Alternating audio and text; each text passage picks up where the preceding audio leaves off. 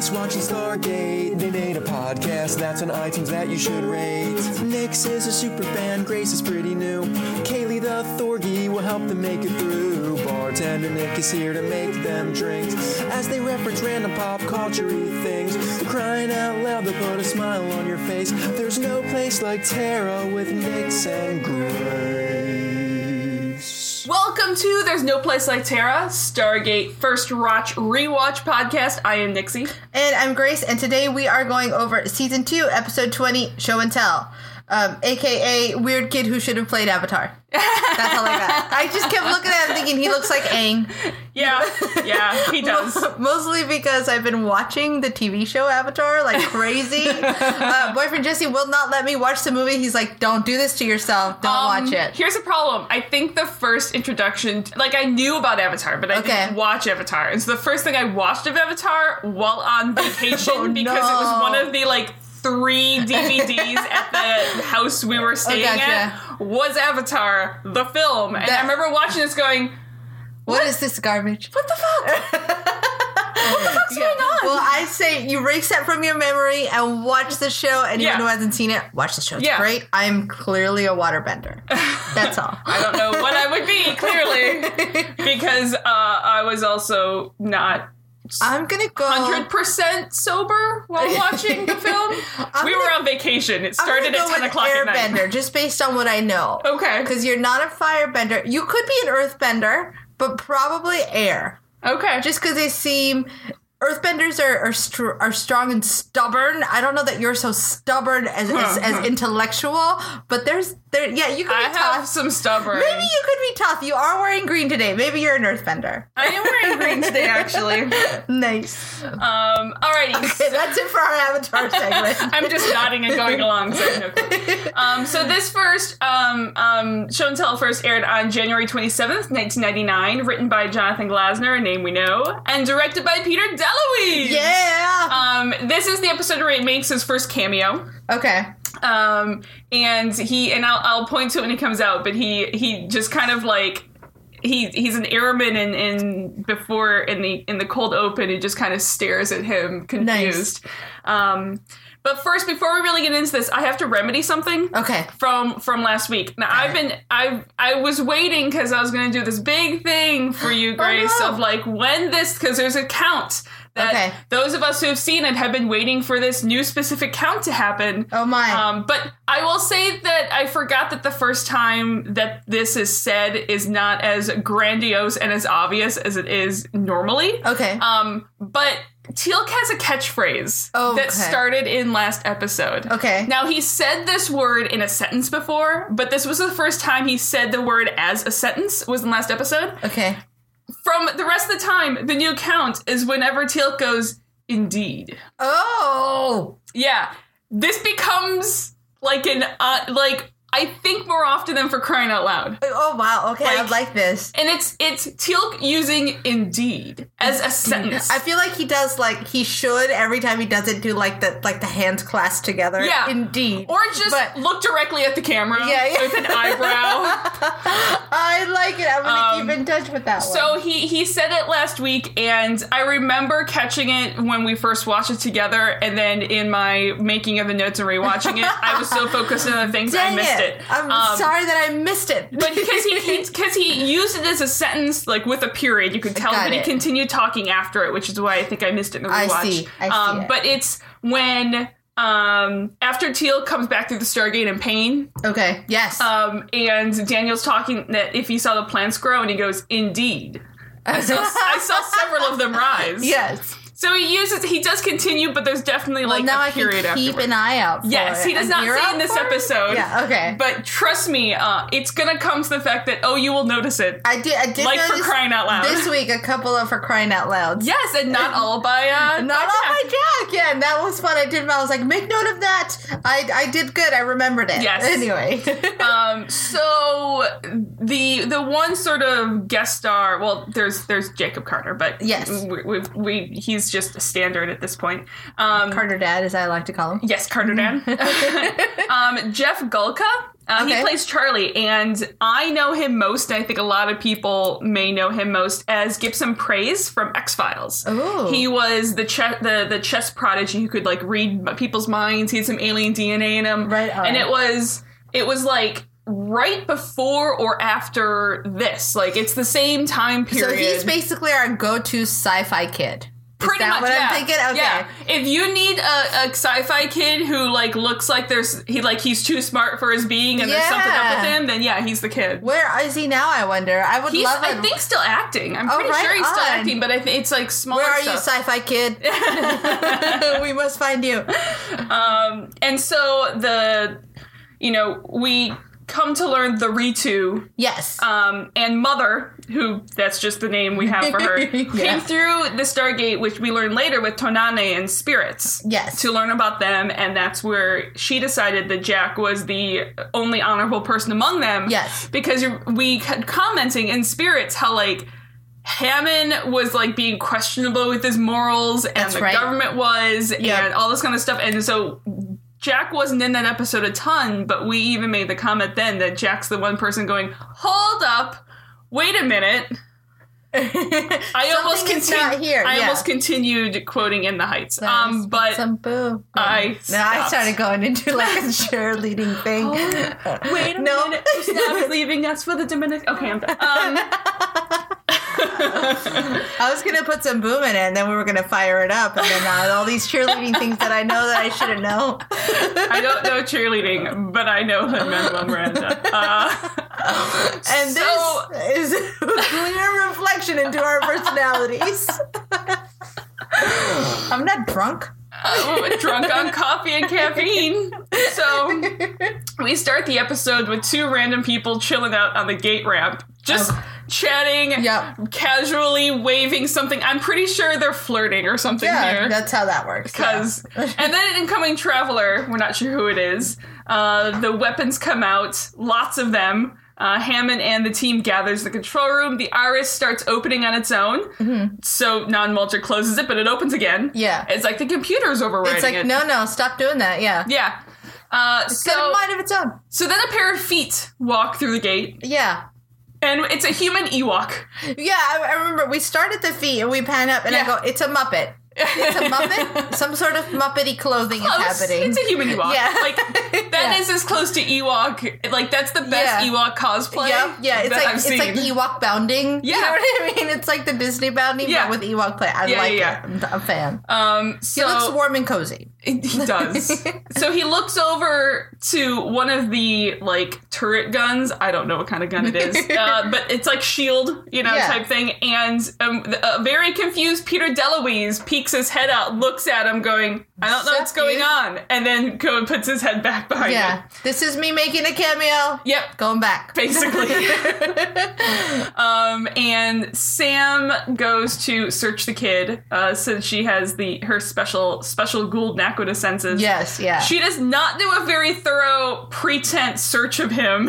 Yeah, no, she's very uncomfortable. I still love this. I love that Sam's slightly uncomfortable around kids. Yeah. Even though they throw her up there first under the pretense of you have Joel and Lara, you can do this, but also because you're a woman, and it's probably more comfortable for a kid to come up to a woman. And Janet is not here, so... Yeah, so go up there, and she's like, I don't know how to girl at this. Well, it's also, she was like, I clearly just have to touch your head to sense Naquita, so I'm just gonna do this half-assed search of you as a cover. It's kind of like, I grew up Catholic, so it's like at the end of the day when the priest is sending everybody home, and he kind of just half-asses, like, okay, right, I'm done. I'm tired. Just get out of here. With you. Okay, yeah. Leave. Father, Son, Holy Ghost. Yep, got him. Got him all. I need to go watch football. Can you guys go? It's Sunday. Yeah, the football game's about to start. On. Everybody get out. Hey, my priest during football, he was a huge football fan. His homilies were like heavily influenced by football, and I'm not kidding you.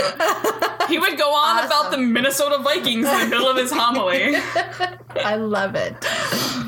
Yeah. So she did a Sunday football priest version of checking for That's his name now, Sunday football priest. But he doesn't have any Naquadah or a Gould in him, but he's here to warn them. Cue the Duranic music. Dun, dun, dun. And credits. Credits roll here. So when we come back, he's in the infirmary, and Janet's pretty sure he's human. I love that only in the SGC would you have to be, I think he's human. Yeah, I love that. Poor Janet, the things she's gone through now, she's like, I don't even fucking know anymore. She's like, first there was these things with stuff in their ribcage and their heart. Was it a heart? I still, like, I feel like she must have a therapist she goes to, and then like her fucked up feelings transfer to this poor other woman, and she's like, let's go have drinks. Yeah. Let's be done. Yeah. I need a hug. I'll tell you this over drinks. Yeah. But he's weak and malnourished, and, you know, we make the comment here about how we have a great history of kids coming through the gate with bombs in their chest, with biohazards in their teeth. Hey, another kid. Yeah. But the kid knows Jack's name, though, because Mother told him. Yeah. Who's apparently there in the room. Yeah. And told him only to talk to Jack. I love Jack's reference to Mother. I think the way he says Mother is very Anthony Perkins psycho-y. Yeah, it's very like, oh, Mother is here. Yeah. Oh, I gotcha. Yeah. Somebody check the showers for bodies. Mother apparently said that Jack is the only one to trust, because she's been there watching for weeks and came through with Tonane, and based on the action she saw there, Mother said that Jack is the only honorable one among them. Mother says. Mother said. Mother said. Mother said. So every day, everyone leaves so Jack can have a little chat with the kid. Mm-hmm. The boy doesn't have a name. Mom just calls him son. Yeah, well. Rather descriptive. Yeah. But Mother does know that Jack had a son. Cue touching music. Yeah. If you saw. Yeah. It's like in dramatic look in Jack's eyes. The music cue is like in Scrubs, where it's the da da da da da da da. I've been watching a lot of Scrubs. I'm just gonna let you go because this is fun. Scrubs is not my idea. Scrubs is someone else in the house is obsessed with Scrubs. I'm sure it's not a bartender we know by the name of Nick or puts anything. It on often. There's a couple times that even JD is like, do you ever hear this music playing when we have this touching moment? It kind of goes like this. Anyway. And if it were up to me, the only thing that would ever play in our house is Gilmore Girls.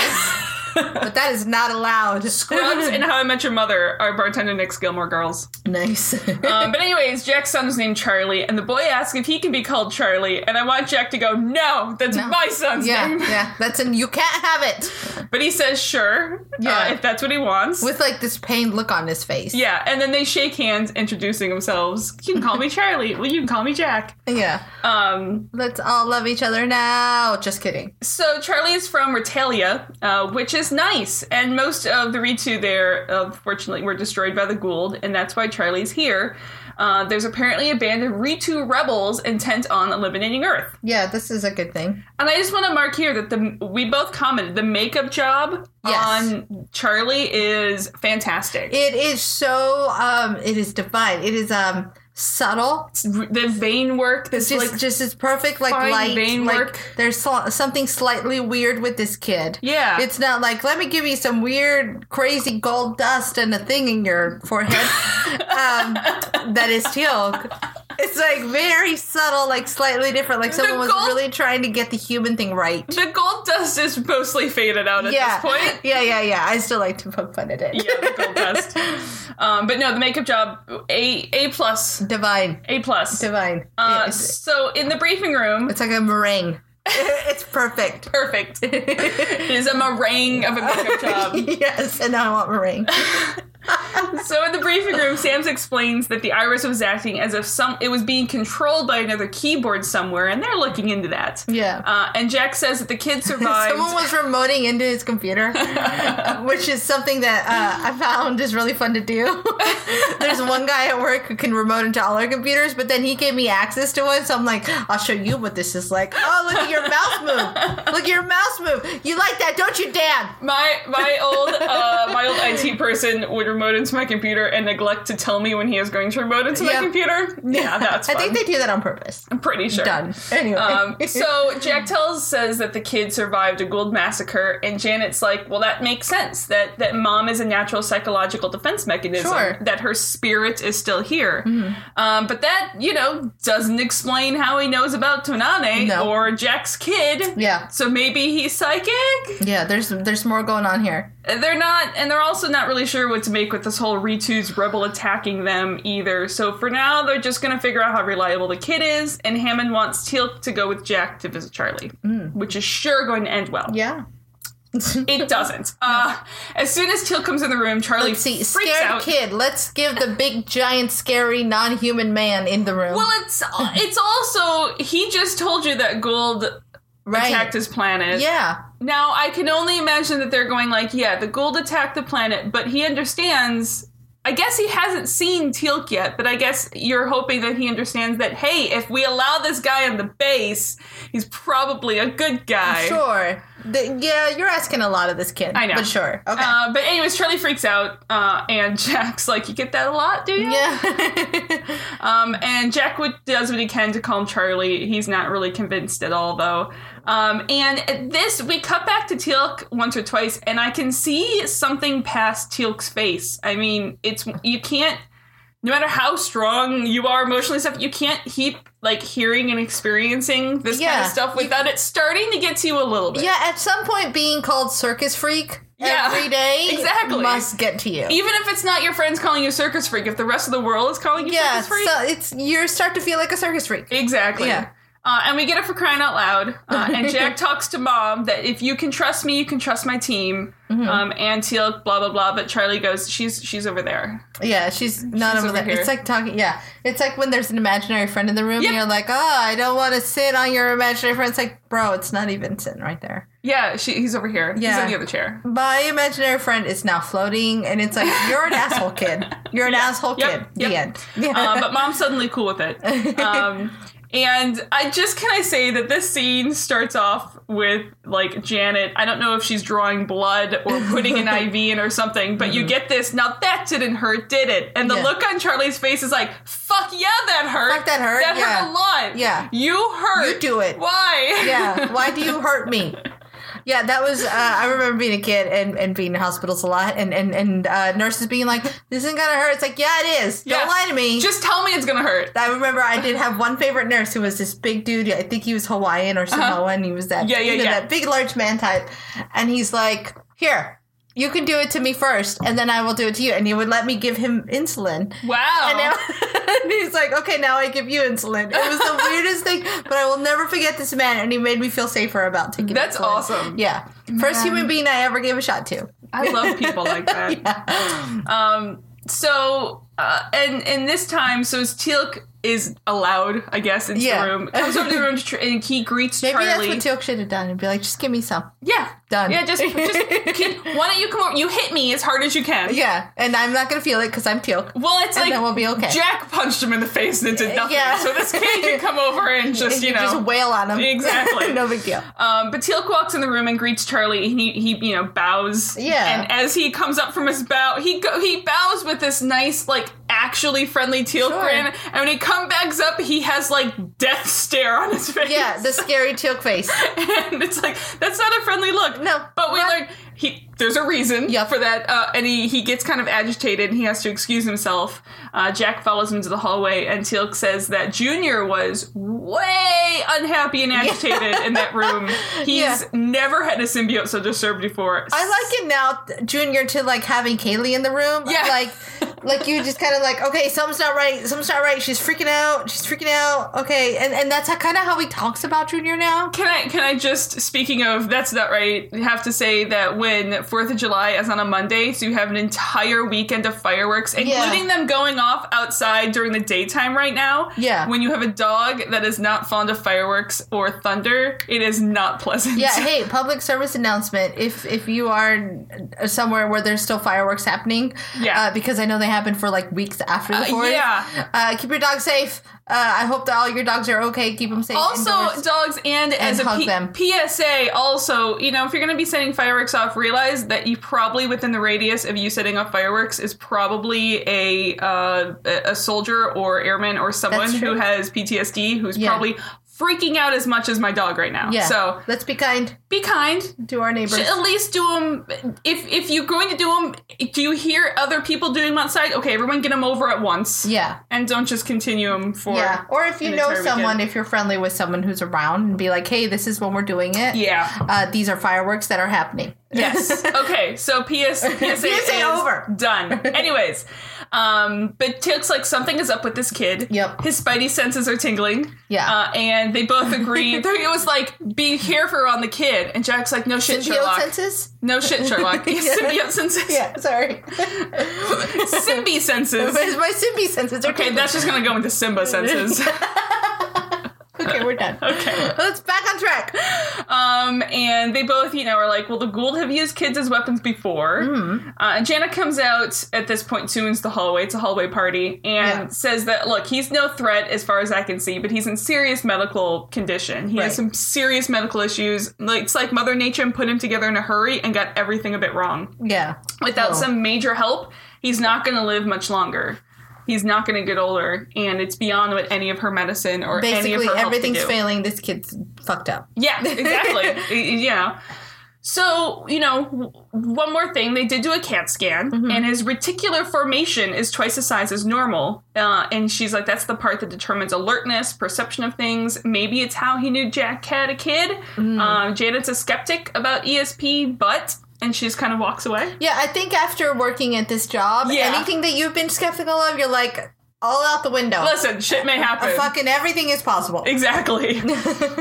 So, the reticular formation, science time now. Yeah. The reticular formation never would be as big as it is on that brain scan. Okay. It's not a large part. It's the generic name for apparently like a set of nuclei throughout the brainstem. Okay. So it's not even one specific part. It's this whole set of connections. But it regulates, it regulates a number of things. One of them is sort of like automatic muscle control, like balance and posture. Okay. And it's also the automatic cardiovascular control. Interesting. It somewhat helps control pain because it basically the pain sensors, I think, like run through it, so it can block some of the spinal cord like transmissions of some pain signals to stop them from reaching the brains. Yeah. Okay, gotcha. So to me it sounds like that's one of the like, oh, if you have an injury in your foot, but then you injure the other foot worse, and so your foot stops hurting. Yeah, it's like diverting the pain sensors it's the one that prioritizes what pain matters, basically. Yeah. Gotcha. It also helps control states of alertness, like sleep and unconsciousness and stuff like that. And apparently, if you get, makes sense, I guess, from everything we've heard. If you get an injury here, you could it's irreversible coma a lot of times. Yeah. And it also helps you, I thought this was cool, it also helps you ignore repetitive, meaningless stimuli. Like, if you're in a big city, like, it'll help you ignore that constant sound of traffic at night. So basically, this part of the brain would have come in really handy last episode and helped us ignore that other sound wave that was making everybody cranky and irritable. Yes. Done. Like, after a while, it would help, unless that just is too strong for it to override. Yeah. But, you know, when you live next to a train and the train goes by, we live next to a firehouse. Oh, gotcha. And so whenever someone new comes by, they point out that they always hear the firehouse, and we at this point don't hear the fire trucks. I don't even know that I hear the fire trucks anymore. Nice. This is awesome. My brain is working. Yes.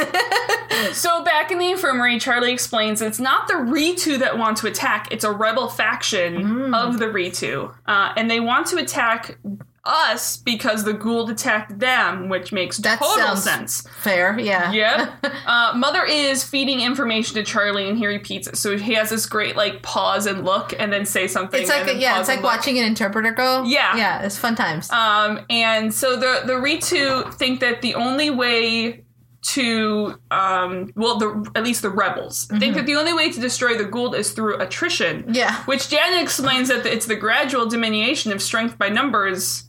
And it's like, he's like, no, Jack's like, I know what it means. Context. Yeah, I love that. I love that Daniel's like, oh, I know what this word means. It's like, look, we're not playing Jeopardy here. Yeah. We're asking, what does this hold for us now in the future? Good job, Daniel. Get out of here. And Sam realizes that they want, the rebels just want to kill all the possible hosts. And then the Goa'uld will die out because there's that seems like a great approach, except not at all. No.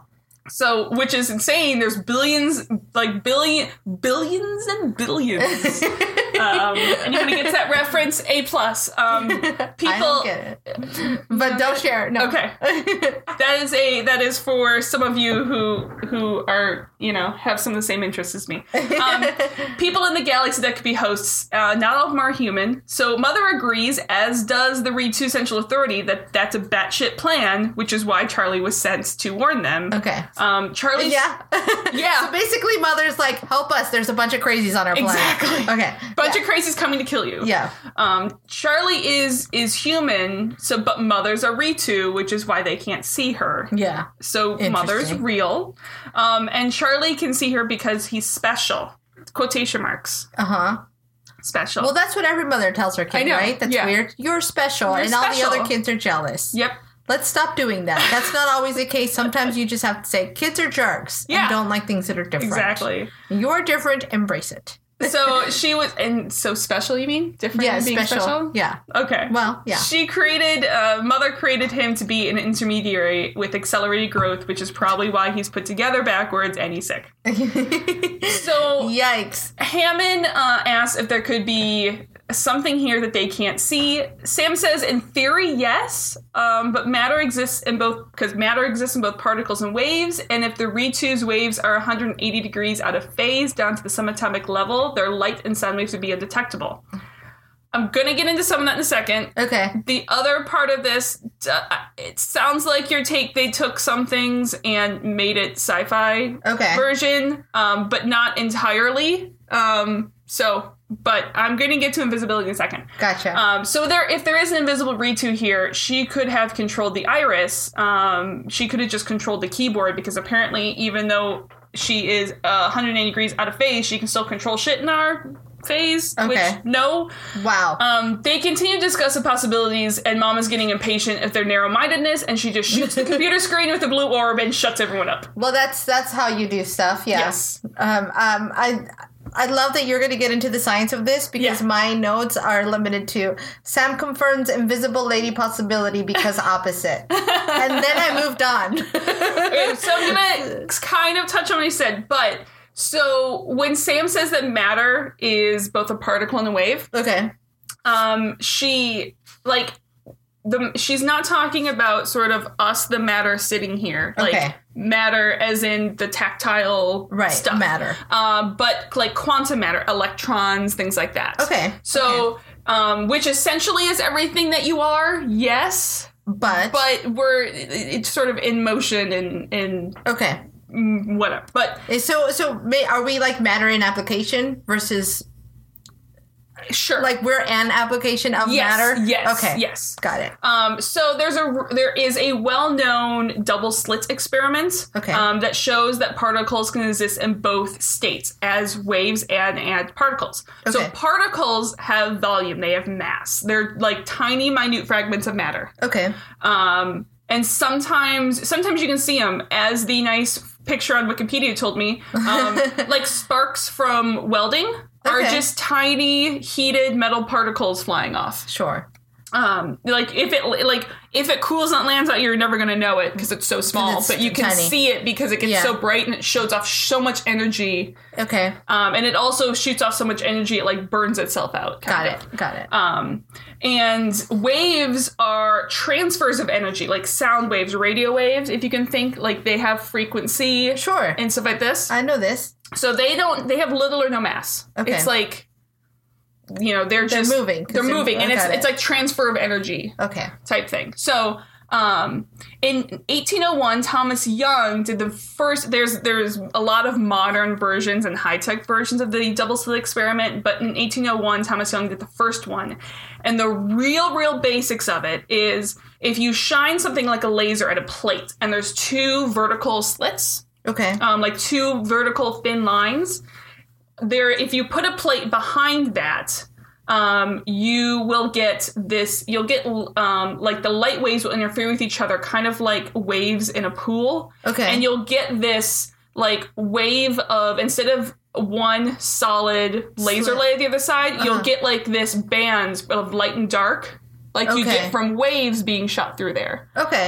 So it's like, kind of makes sense. If you can see it, if you have two narrow things and you, like, in a wave pool and you hit, like, a wave hits that, you would get, like, the multiple waves on the other side. Sure, you wouldn't just get the piece. Exactly. They would sort of, like, reflect and bounce off each other. Okay, I get it now. But at the same time, when you shoot this laser light through, you get this wave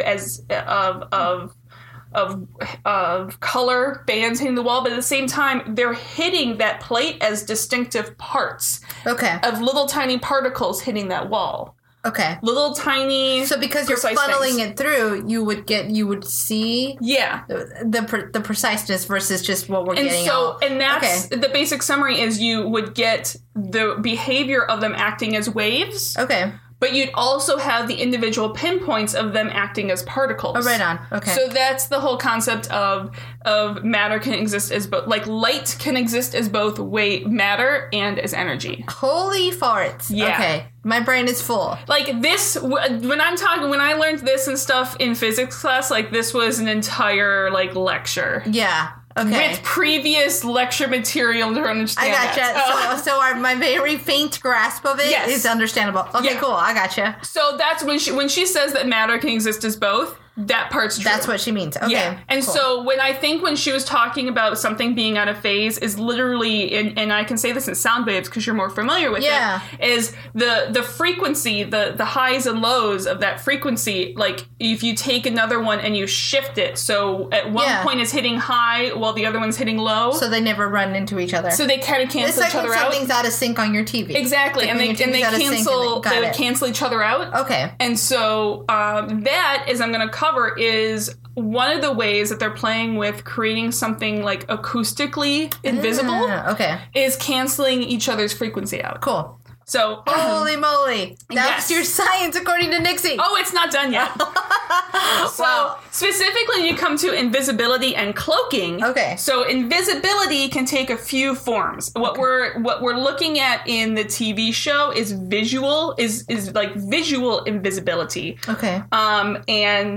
And that's just like you can't visually see what's in front of you. Now, what I don't know in this is if they're completely invisible, could you see a Ritu like on a temperature camera or something like this? Okay, got it. Like a heat sensor type because thing, a lot like the Predator. Exactly, like the Predator. Got it, okay. There's a lot of the quote-unquote practical, this does not necessarily exist yet, applications of invisibility, you wouldn't be able to mask like audible or like heat. Okay. Stuff like this, it would just be visual. Right.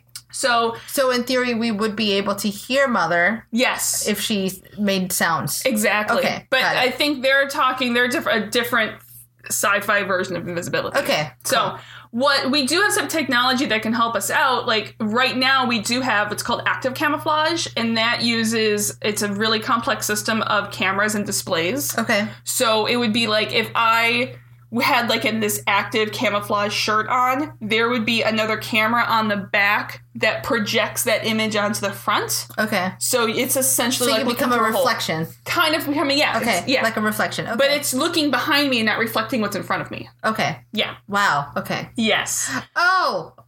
So the camera behind you basically becomes it's gonna make you invisible because it's like I'm just gonna keep showing what's behind me the whole time. Exactly. So I'm never here. Exactly. Okay, I got it. Yep. Holy crap, I got it. Yep. Okay. And so there's also currently materials, which I'm gonna cover. They're called metamaterials that can right now it's limited to microwaves, but can make something invisible to microwaves. Okay. And they're eventually hoping that they might be able to tweak it to be invisible to visible light as well. But visible light, the frequency and everything is so much smaller than microwaves, which is much larger. But, basically if light can't be absorbed and can't be reflected by it, it would be invisible to our eyes. Yikes. Okay. So metamaterials is a material that is engineered to have a property not found in nature. Huh. You can create something with a real, microscopically small patterns in a size. It would actually be smaller than specific wavelengths. So wavelengths wouldn't be able to go through the fabric and wouldn't be able to go to the other side. It's kind of like super black. Super black, yeah. Okay. Kind of like super, yeah. Okay. In this way, you can create something that would affect a specific part of the EM spectrum. Right now, what they effectively have is something that affects microwaves. Okay. And if they can get it down small enough, it's order of magnitude smaller, it can affect light waves. So basically spectrum. Something that could suck up things that are it's smaller than... Yes. Okay. Yep.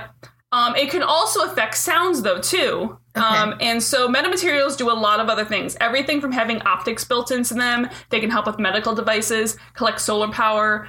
You help make things earthquake-proof.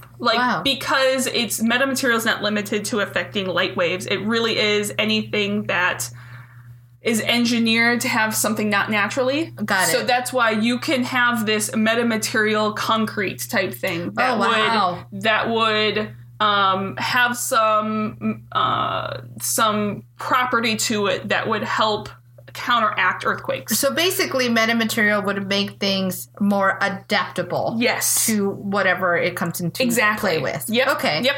Which would that would make sense, because if you think of it in a really rough sense, things that are earthquake proof now, it's not that they're so strong that they won't break. It's that they can move with. They can move with it. Earthquake. And I actually got it. I don't think this is a metamaterial, but speaking of earthquakes, I ran across a random thing on Facebook and it was really cool. And it's a silverware. It's a spoon or fork that is designed for people who have hand tremors. Okay. In order for them to be able to eat. So it moves with it. There's a battery in it, and so you hold this base of it, and there's a battery, and it ends up leveling out. It's kind of like having a little gyroscope. It's or something. A little gyroscope, so it levels out the spoon or fork, so it stays mostly still while their hands shaking, so they can eat on their own. So it's that same concept, just on a whole nother level. On a on a single material type thing. Wow. Okay. That makes sense. Yeah. If you think of it, I this one, growing up in malls in California, malls in California, yes, I am that girl. But if you paid enough attention, sometimes you could feel the movement in the mall. It was the rollers or the whatever the thing was that made things earthquake safe. Mm-hmm. It was you were always slightly bouncing. Mm-hmm. Oh, cool! Now it all makes sense. There's another way to try to create an invisibility cloak, and it would be bending the light around something. Okay, if you just refracting light. If you stick a rock in a river, the river goes around that rock and meets up again. Yep. So it's when you look at something, instead of what the active camouflage is having a camera show what's behind you, you would have some sort of material or something that would actually bend the light around something to merge this back together. This is so cool because it all goes back to the concept of adaptability. It does, yes. And moving through things. Yes. Yes. Okay, I really dig this. So the one thing I want to touch, because I thought this was really cool and something I think would be interested in.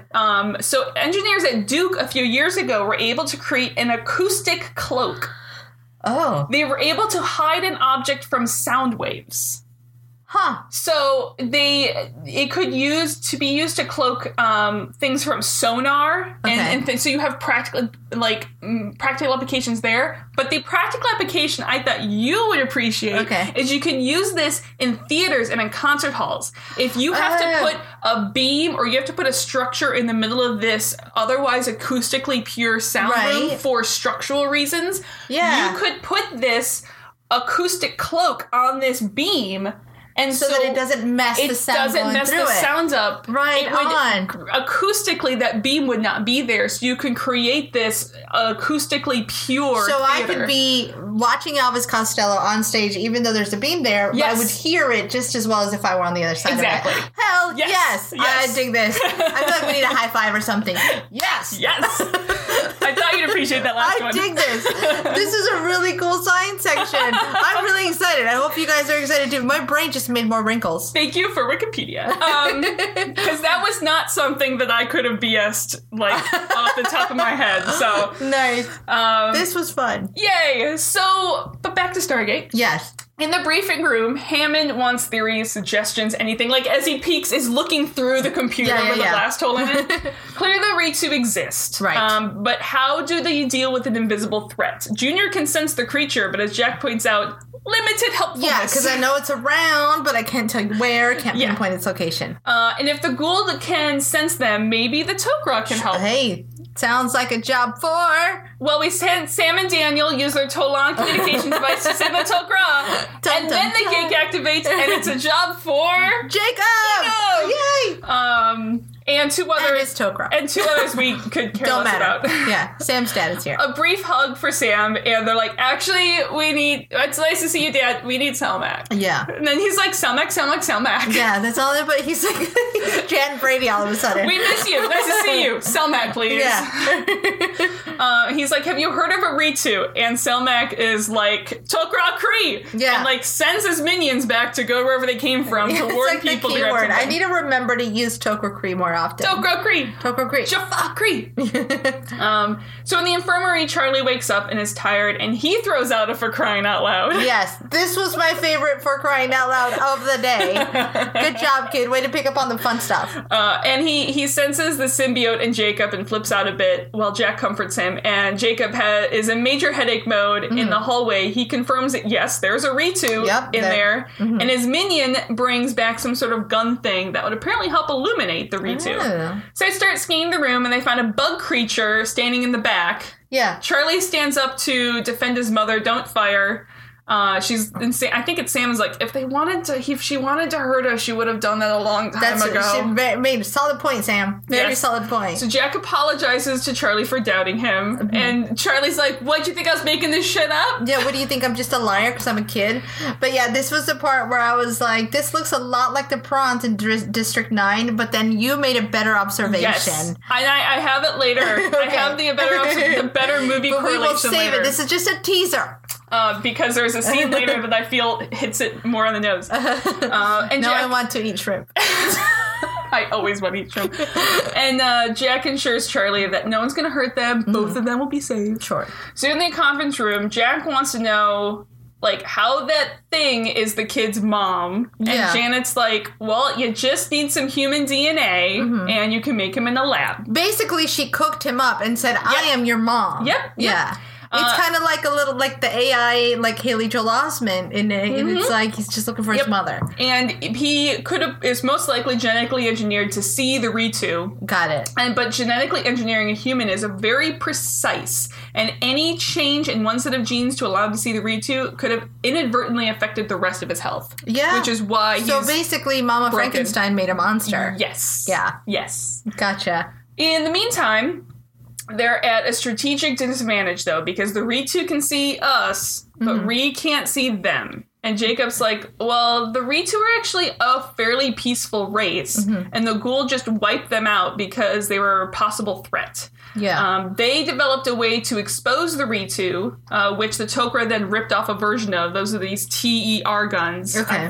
I wrote down the long name that he said stands for TER. But that's okay. I like TER guns. Yes. It makes them visible, but it can also kill them. And I went, you just said they're a peaceful race, so why did you develop something that could kill them? Also kill them. Well, really, so didn't the Gould develop them? Well, we don't. They said they developed, like, it sounded like the Gould developed a large scale way to visualize them, and they kind of stole it and hijacked it into this compact handheld device. Gotcha. Okay. So basically, the Tok'ra are always at the ready to kill things. Yes.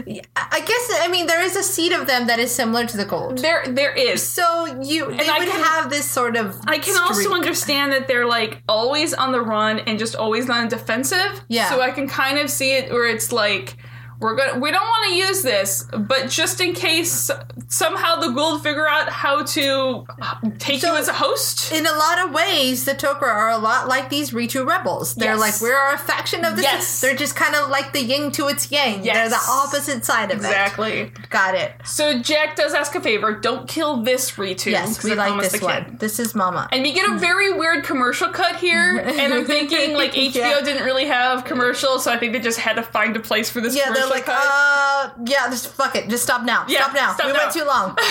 This was like live TV. Yeah. Like sometimes when you're like, oh shit, this story went way over. Go to break. Go to break. And your poor anchor is like, we're going to go to break now. The end. No coming up. Just see ya. See you in 2 minutes. So Jacob explains that the Ritu rebels are kind of like terrorists here on Earth. Topical. Hey. They could do a lot of close to home. I know. They could do a lot of damage. Normally they work in small groups of 5 suicide infiltrators. They sneak in, split up, plant explosives, try to maximum damage before they're detected. Yeah. Wow. Topical. Gulp. Giant audible gulp here. Yeah. Oh, man. And normally they attack the Goa'uld, though, and not humans. Sam fills Jacob in on the whole kill all hosts plan, and he's like, shit. Yeah. Fuck. This is no good. Yeah. So they can't come through the iris, even though they're cloaked, they can't through the iris any more than we can. Like, they can't, magically get through. Yeah. But Earth weapons aren't really as effective as the TERs are, but they can slow them down because they can, like, interact with our stuff. Okay. So the bullets can at least slow them down. Yeah. Even with the TERs, though, it's going to be hard to get them. The best weapon is advanced intel. Okay. So they're like, well, mother might know where they are. Sure. Their, planet that they're gathering. Mm-hmm. And so heading to their staging planet would be risky, but it's possible with the TERs. Time to gather some intel. Okay.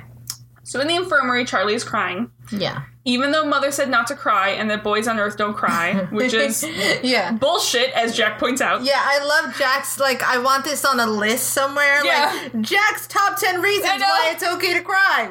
1, your mom's gone. No, 2, that was number, let's see. That's true, he's going backwards. So that's like 10. So Charlie says that his mom, Charlie said his mom is leaving, and Jack's like, well, that's number 6 on the list. That's right, yeah, he does start Mom backwards. says she's leaving. Number 5 is mom says she's leaving, like, now. Yeah. Number 4 is mom already left. He goes, number 3 is a huge one of the most important on the list, and then Charlie interrupts him. And I was like, well, what's number 3? What's 3? Is it that we're out of ice cream? Because that would make me cry. Is that number 1, though? Oh, God, that could be number 1. Out of ice cream could be number 1. ice cream. So Charlie... Oh, we're not getting a puppy. Could be the other one. That might be number 3. Yeah. That one's aimed at you, boyfriend Jesse. I want a puppy. Puppy. Charlie says that she's leaving once she tells... Jack and everyone, everything that she can to help. Yeah. She's going to leave Charlie here with his own kind. And Jack's like, well, that's probably a good plan. Yeah. And Charlie's like, I belong here with you, Jack. And Jack's like, right. Yeah. Before she leaves, does she know where to find the Ritu? Yeah. And they're like, yeah, she'll give them an address. And Charlie then asks if he can be Jack's son for a while. Hey, that's a tough thing to say. Yeah. And he's like, you don't want that, Charlie. You don't want. He's like, yeah, I do. All of my sons die. Yeah, I do. Yeah. He was like, yeah, let's deal with the Ritu, and then we'll talk about that later. Yeah, Jack just has this flashback to his actual son, and then Share's brother, and she's like, this is bad signs for you, kid. But I was like, hey, kid, here's the thing you're going to learn about being a kid on Earth. We'll talk about that later means no. Yeah, that's... We'll see is we'll see no. Means no. It means, fuck you, Mom, I figured this out. We'll see is no, we're not going to see. We're never going to see anything. That means we don't get to go to Disneyland. I know, Kaylee. She gets the we'll see every now and then, too. I looked over, she barked while she has her nose in her butcher bone getting the marrow out of it. Yeah, she's talking to it. She's like, I'm coming for you, buddy. So in the gate room, they send a Melp with a TER attached to it, and there's tons of troops in this room ready to go through, which Jacob thinks is overkill. And I was like, he's like, there's only 5 to 10 Ritu at the most. And I was like, I actually think that this is not too many people for 5 to 10 terrorists. There should be like 4 times this many. Yeah. For 5 to 10 terrorists. Yep. You would like more than 1 or 2 per terrorist. Uh-huh. Well, yeah. I mean, as fucked up as that sounds, that's true. Exactly. Because the key is not just to kill them all. The key is to get rid of them all without taking any casualties of your own. Yeah. So... Hammond's like... So basically, Ritu don't know what they're doing. Yeah. And Hammond doesn't want to take any chances, though. Jack is in charge. He reminds Jack that this is recon only. Do not engage. Yes. And Jack's like, you can't really engage what you can't see. That's true. Truth. And they form up and run through the gate. And they, like, huddle. They, like, make this little diamond around each person who has a TER. It's kind of cool. Yeah. It's like they know what they're doing or something. Almost. On Star Tatooine. Yes! We're back to Star Tatooine. Back to Star Tatooine. The Tok'ra scan the area, and Jack picks up the Melp's TER. They don't see anything, so instead of... They're going to go off and do some snooping around. They leave some people at the gate. Jack has a team that runs off, and it doesn't take long before Teal'c and Jacob are, like, crumbling to the ground in pain. Yeah. There's Ritu over there over the ridge, and they climb up, and they point the TERs, and there's more than 5 to 10 to them. It is literally a scene from Starship Troopers. Yes. There's all of the Ritu. It's just all the bugs. I'm waiting for Neil Patrick Harris to come out as he's dissecting one. Come save us. Yeah. NPH, where are you? There's clearly like 200 of these guys down here, and they're like fighting among themselves. And here's my question, because we see the TER sort of illuminating them in these big like globes. Can the Ritu see that they're being illuminated visible to us? Huh.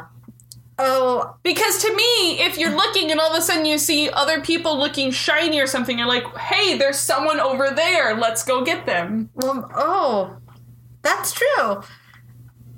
I don't know. Is it like a light to them? You know, maybe to us it's a light, but to them, they're so far advanced that maybe it's not a thing. And that's what maybe it's like a shadow or like a thing in your peripheral. It's like the thing that you go, was that something? Did you guys see that? Also, is this just like a giant like battle group for them? Because if these Ritu are advanced enough to create a human, you would think that there would be like tents, shelter, a command base, and not just 200 Ritu fighting each other in a gladiator pit to the death. Yeah, there's something going. Yeah, maybe they can sense that they're being illuminated, but they've got bigger fish to fry. Maybe. So that's how I'm gonna take this. Like, maybe they can, but they've just not focused on that because they've got other things to do. Maybe. If they were just hanging out on the couch watching TV, they'd be like, what's that? There's fucking humans in here lighting us up. Somebody get them.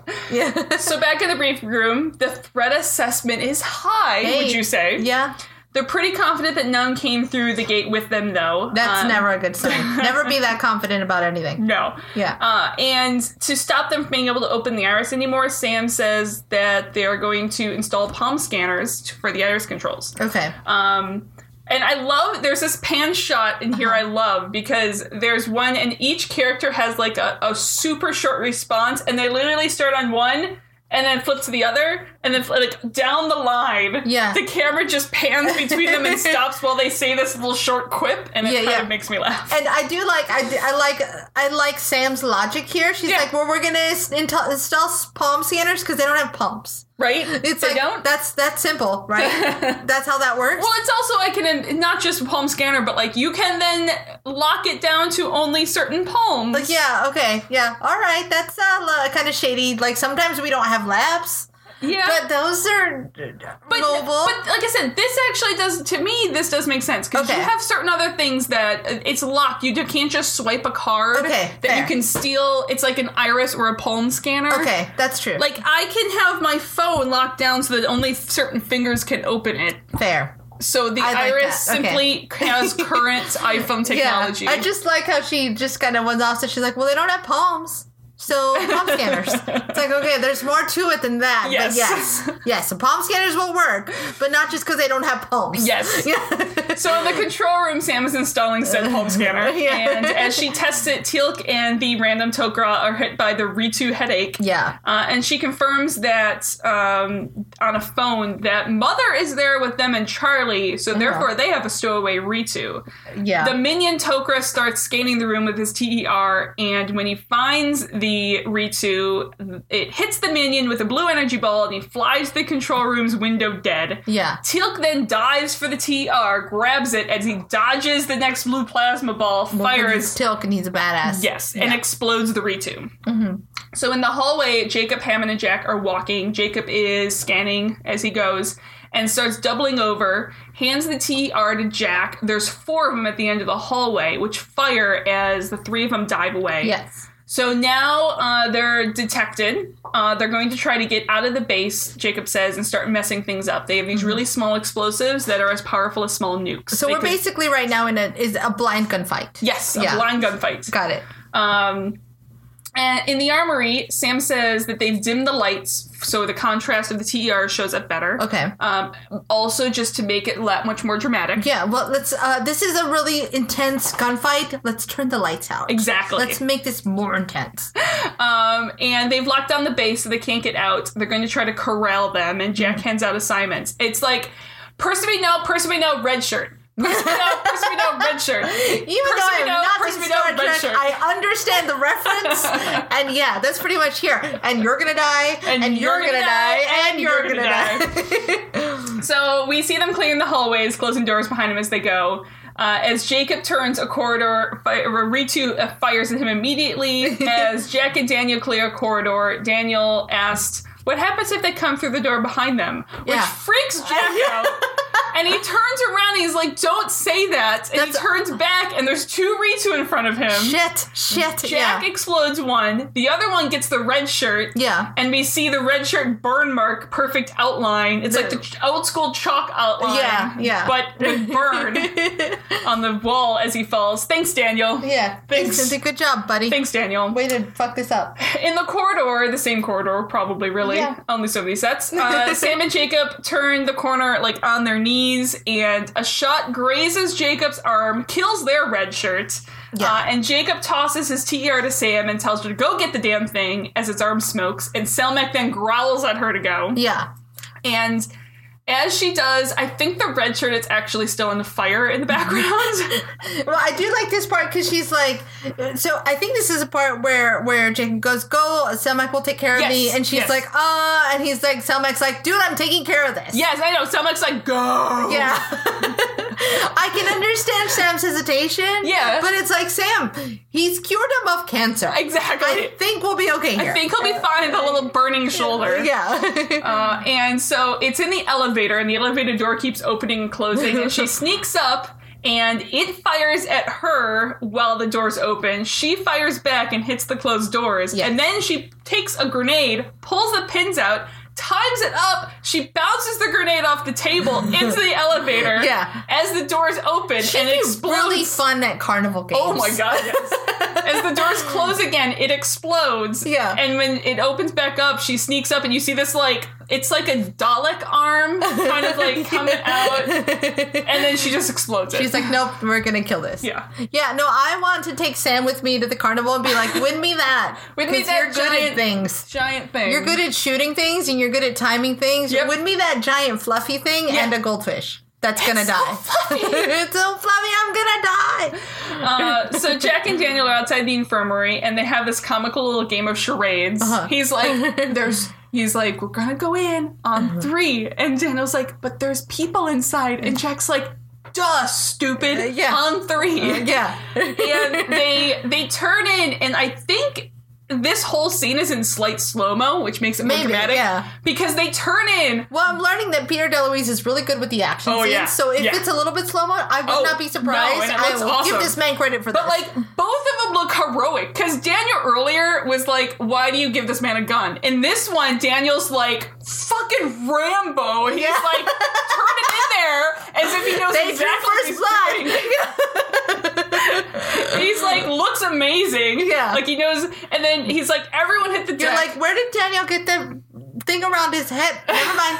Never mind. Just be badass now. So Ritu fires and knocks the TER out of Jack's hands. Yeah. Everyone else starts firing. Yeah. Daniel picks up the TER. It's like an old bar brawl. Yes. But with Ritu. So then Mother kills the rebel. Yes. Daniel pans the TER over to see Mother, who you can see is like putting her hands up almost. Daniel yells everyone not to shoot, and then another blue bolt comes and explodes Mother. Because somebody didn't listen to Daniel. The rebel didn't listen to Daniel. Well, that's true. Yeah. And then Charlie yells for Mother. Daniel pans the TR over and illuminates the last rebel and doesn't hesitate to shoot and fire and kill the last one. Back a badass. Meanwhile, Jack is on the ground hurting, and he wants to count. All 5 are dead. Jack wants to be sure there's no more. Sweep the base again, like 4 times. Sweep it 100 times over because now I'm all freaked out and I'm injured. Yeah. So Jack holds the gauze to his arm and hugs Charlie, who falls unconscious. He calls for Janet to help. They get him back on the bed. His pulse is weak. He has 2 major organs about to fail. Jack's this poor kid has been through the ringer. Yeah, and Jack's like, well, fix it. Do something. Yeah. All this fancy equipment on here. He's just a kid. Yeah. And Janet interrupts him and is like, look, I'm sorry, but there's literally nothing more I can do. Yeah, I'm done. I'm only a human. I'm a doctor. And that's when Selmak conveniently comes on in and goes, well, we can take him. Yeah. He's young, but a symbiote can teach him, and he'll grow up with the advantages of great wisdom brings. I feel like there's a parable there about growing up with that much wisdom and how it may not necessarily be the best thing. No, yeah. The key word to Jack is grow up. Yeah. And Janet's pretty sure the Tok'ra are the only way that's going to happen. Yeah, he can grow at all. Yeah. So in the gate room, Jacob tells Sam to keep the TERs. We're going to even send you more. Yeah, you're going to need this. This weapon that will only do for one species. Yeah. Charlie it's like having the very specialized kitchen tool. Yeah. Yeah, it's like, here, this will only cut zucchini. Yeah, I like it, the one that scrapes the avocado out. Yeah, the avocado scraper tool. The banana slicer. Why is that necessary? If you have... You know what I've always thought is bananas are so hard to slice. Listen, if you haven't read the Amazon reviews for the banana slicer, do yourself a favor, because there might be one of my favorite things on the internet. Because 1, do you often slice bananas? 1. 2, are bananas very hard to slice? 3, fuck off, banana slicer. The end. But I just love the reviews because they're like, I've always had so much difficulty cutting my bananas. Yeah. The banana slicer made my life easier. Does anybody even... Yeah. Yeah. I'm all with the Amazon reviews. They're all bullshit. They're the most amazing things in the world. Best troll. This is what the internet's made for. Yeah. Trolling banana slicers. It's done. Anyway, so Charlie's crying, and Jack assures him that, saying goodbye to a new friend is another rule for wives allowed to cry. Yeah. And Charlie wants to stay with him, and Jack's like, yeah, I'll come visit. Yeah. And you'll come visit. How about, We'll do that way. Mm-hmm. And Selmak warns that the Ritu are guileful creatures. And I was like, you just said they're peaceful people earlier in this episode. Make up your mind. And they're at a disadvantage for not being able to sense them like the Tok'ra or Teal can. Mm-hmm. Thank you, Mr. Obvious. Yeah. Yeah. And everyone says goodbye, and they head off through the gate. And one thing I noticed is that Jacob still wears a wedding ring. Oh, I wasn't paying attention to that. When he held his hand out for Charlie, I noticed a wedding ring. Oh, well, that's a sweet thing, I guess. Maybe. I don't know. Maybe... closure is necessary here. I don't know. Never know. Yeah, that's true. Or maybe he's remarried. Ooh. Since he's joined the Tok'ra? Yeah, I mean, maybe he found himself a nice little Tok'ra lady. Maybe. Who knows? Anything's possible. Anything. Maybe he's married because he's married to Selmak now? I don't know. That would be weird. No, that's weird because... I'm married to myself? Yeah, no, never mind. I take that back. Don't do that. As soon as that came out of my mouth, I was like, there was a thing? Remember there was a thing that women were doing that? They were having weddings with themselves? Yes. That's weird. No, that shit still happens. Okay. I saw an article. I'm gonna have an opinion on this. Yeah, I know we don't have a lot of opinions. That's weird. Yeah, no, don't do that. Yeah. So You're taking self-love too far. I am all for taking care of yourself and putting yourself as number 1. Yes, this is true. Weddings to yourself, but don't do it. Don't do that. Waste of fucking money. Go buy yourself something cool. So, would this go on your top 5 for the season? This is a good episode. But I guess it is important to meet the Retrue, but we do need to meet a lot of races. Yeah. But it does not make my top 5. No, it doesn't. It doesn't make mine either. Yeah, as cool as it is. Another sad kid for Jack to feel feelings about. I will tell you that the next episode's going to go in my top 5. Is it? Yeah. I'm so excited. You've been talking this one up for a while. The next episode is 1969. I'm already in. Yep. I did see the title because Hulu does the up next. I'm going to play this, and it threatens to play things at you. Yep. And I'm like, stop it, Hulu. Stop it. I don't want to watch this yet. The 60s are one of my favorite times. Yes. I took an entire history class in college for it. You're going to love this episode so much. Okay. Yes. By the numbers, we have 2 more for Crying Out Louds. Boom. Which not even all by Jack, so that brings us up to 23. Nice. And we can have our new count for Peter DeLuise cameos. Nice. Is this our first one? We're done. And we're retroactively adding the One Indeed from last episode. And One Indeed count. One Indeed count. So yay, let's celebrate 2 new counts. 2 new by counts. Finishing coffee, and now we'll get a coffee gremlin. Done. So yeah. As I said, the next episode is 1969. Awesome. I am not even going to hide the fact that this is one of my favorite episodes of the series, not just of this season. Nice. Because I love this episode. Sweet. We'll see you guys next week. Yes. With 1969. 1969. Thanks for listening.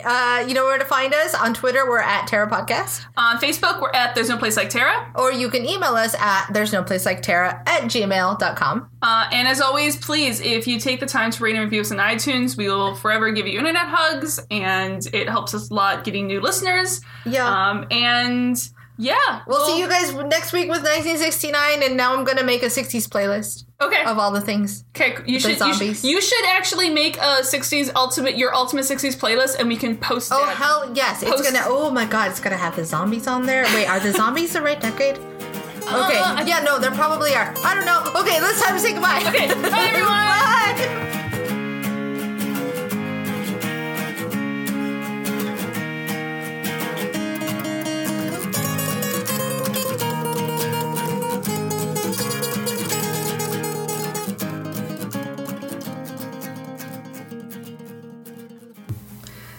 Hey guys, it's Nixie here in the future according to Stargate spoiler section. I try to make it exciting because I don't necessarily have a ton of spoilers, but they're I didn't want to say it in the middle of the podcast because Grace definitely, I think, has the idea that we're going to see Charlie and the Retrue again, that they're going to start to become players, and clearly, no. We just never see them or hear from them, either one of them, ever again. Never use TDRs. I think it would have been really cool if we had seen Charlie again in 5 years, and, we see what growing up with Tok'ra, does for him. This is a rare show where you can say you can have a character come back after 5 years. But we just never do. We never hear that Charlie is okay. We never even hear that he lives. We never hear, it's just kind of done. Which is kind of a bummer. I think even if you didn't bring the Retrue back, I think Charlie could have been a really cool recurring character. Nope. So I didn't want to burst the bubble there in the middle of the podcast. Save that for the spoiler section. But yeah, it's hard when Grace has this premonition that we're going to see these people again or something's going to become a regular thing, and no, that's just a dropped plot line. So that's really the only thing I had for the spoiler section today.